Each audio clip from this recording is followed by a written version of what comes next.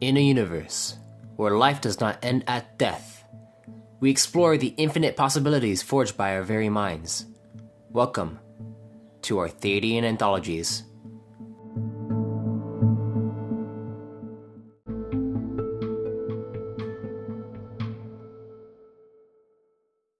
Greetings, fellow travelers and storytellers. Welcome to the Arthadian Anthologies podcast, where I, MS Arthadian, dive into the ever-expanding universe I'm developing and the deeper meaning behind it all. The first pillar introduced to the core realms was the Harborer. Now, with the expansion of the command colonies, societies look to the Harborer for guidance as to how to design their infrastructure and industries. From this, we look to the capital environments and how they've progressed over the 16 millennia the realms have been around. First, we must define what a capital environment is. Just like that of a nation, they have capitals where the central authority is located. However, when it comes to the Foundation region, a capital is seen as the makeup of a society's cultural identity. What goes into these identities are the following attributes: architecture, language, entertainment, fashion, and records. These attributes help shape the environment wherever the capital is located, hence the term capital environment.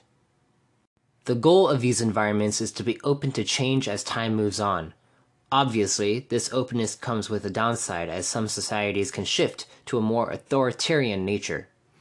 However, this can be uprooted through the alliance if proper measures are taken in a timely manner. If a threat is not taken seriously, then the alliance has a higher chance at failure, which can result in conflict. You already have a general sense of some of the capital environments. The most notable of them are Vosador and Vo Estevez, being as though they are where the alliance is helmed on the harbor. You can check out entry 22 of this podcast for more on Vosador and the alliance. On the other hand, there are the other capital environments that I want to focus on, in particular, Volcrya and Voaro. We'll start with Voaro, as it was founded 25 cycles after the reset. When a new capital environment is being established, it tends to mean there are talks amongst the Senate and a notable society that is looking to colonize on the harbor or one of the open command colonies. In Voaro's case, the society happened to be the Rin Empire, helmed by Emperor Zan and his Plasmatic Knights. Since the Rin Empire is located in the Nebulae Convergence, Senator Orcasio Vaz sent his son to handle the negotiations of this deal. The Rin Empire is seen as an interstellar civilization, able to defend itself against the likes of the Spore Infinite and greater threats that lurk in the cosmic realm. Its military is less about firepower and more so about the plasmatic traditions, being compared to how the Runeforgers guard the core. Due to this, the Senate felt it was time to open up the harbor to new ways in which the Foundation could be defended. This resulted in the beginning construction of Voaro in Cycle 25 and didn't finish until Cycle 29. Once completed, the Rin Expanse began in Cycle 30. No one knew how big it would become until several decades later, when around 30% of the command colonies built capital environments for the Rin Empire. The deal allowed for the Empire to expand further and have a greater voice in the Foundation region, becoming an extraplanar civilization in the process. The Alliance gained a new defense strategy as well as an open network for refugees to be sent from the Rin colonies in the Nebulae Convergence to the Pillars. Over the next few entries, I'll be diving deeper into the Rin Empire and the Plasmatic Knights, so keep a close lookout for those as we move forward through this anthology. As for Voaro itself, the capital environment is listed as fourth in line of the best environments to settle in amongst the Foundation region.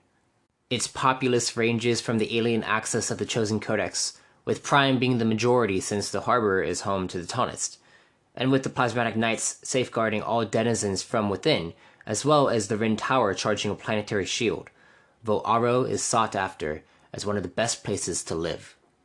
Moving forward, we take a look back at when the harbor was first debuting.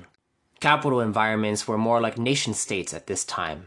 It wasn't until Vosador was founded that they shifted, but before that shift, the two superpowers that ran the harbor before the convergence were Voragar and Volcrya. Voragar fell before the core converged due to many circumstances that led to the collapse. As for Volcrya, it was able to weather the aftermath due to its society consisting of Nugonians. Being able to live for centuries on end allows for further planning and preparation. This is how Volcrya has been able to stand for well over 16 millennia, but even with its longevity, the reset changed everything.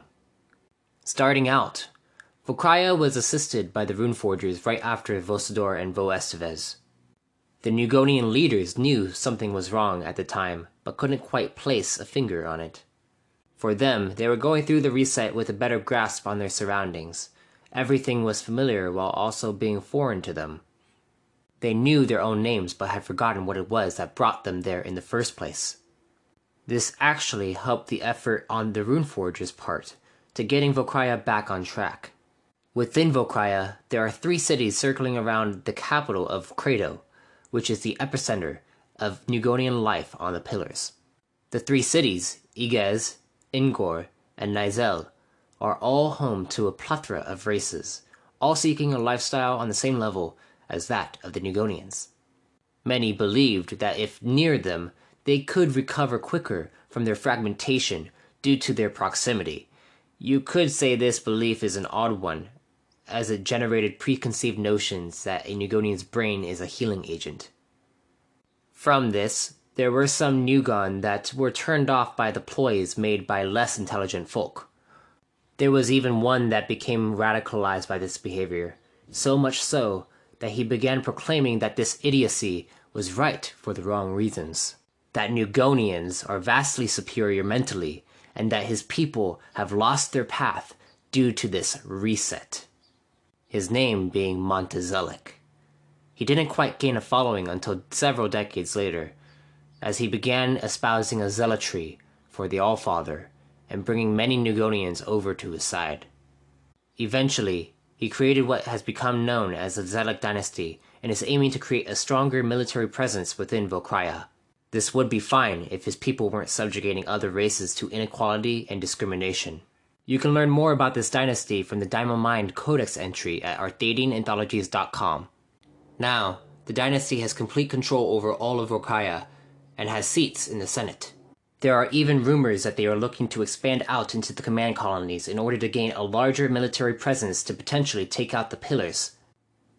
But these are just rumors. In the end, capital environments are built to sustain societies of all kinds, but the aim is to build a better culture that revolves around the core tenets of peace, protection, and prosperity.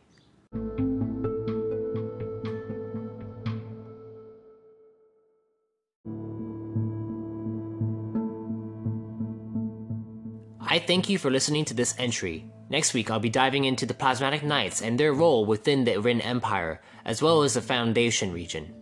Once again, if you'd like to support my work, there are a few ways you could donate.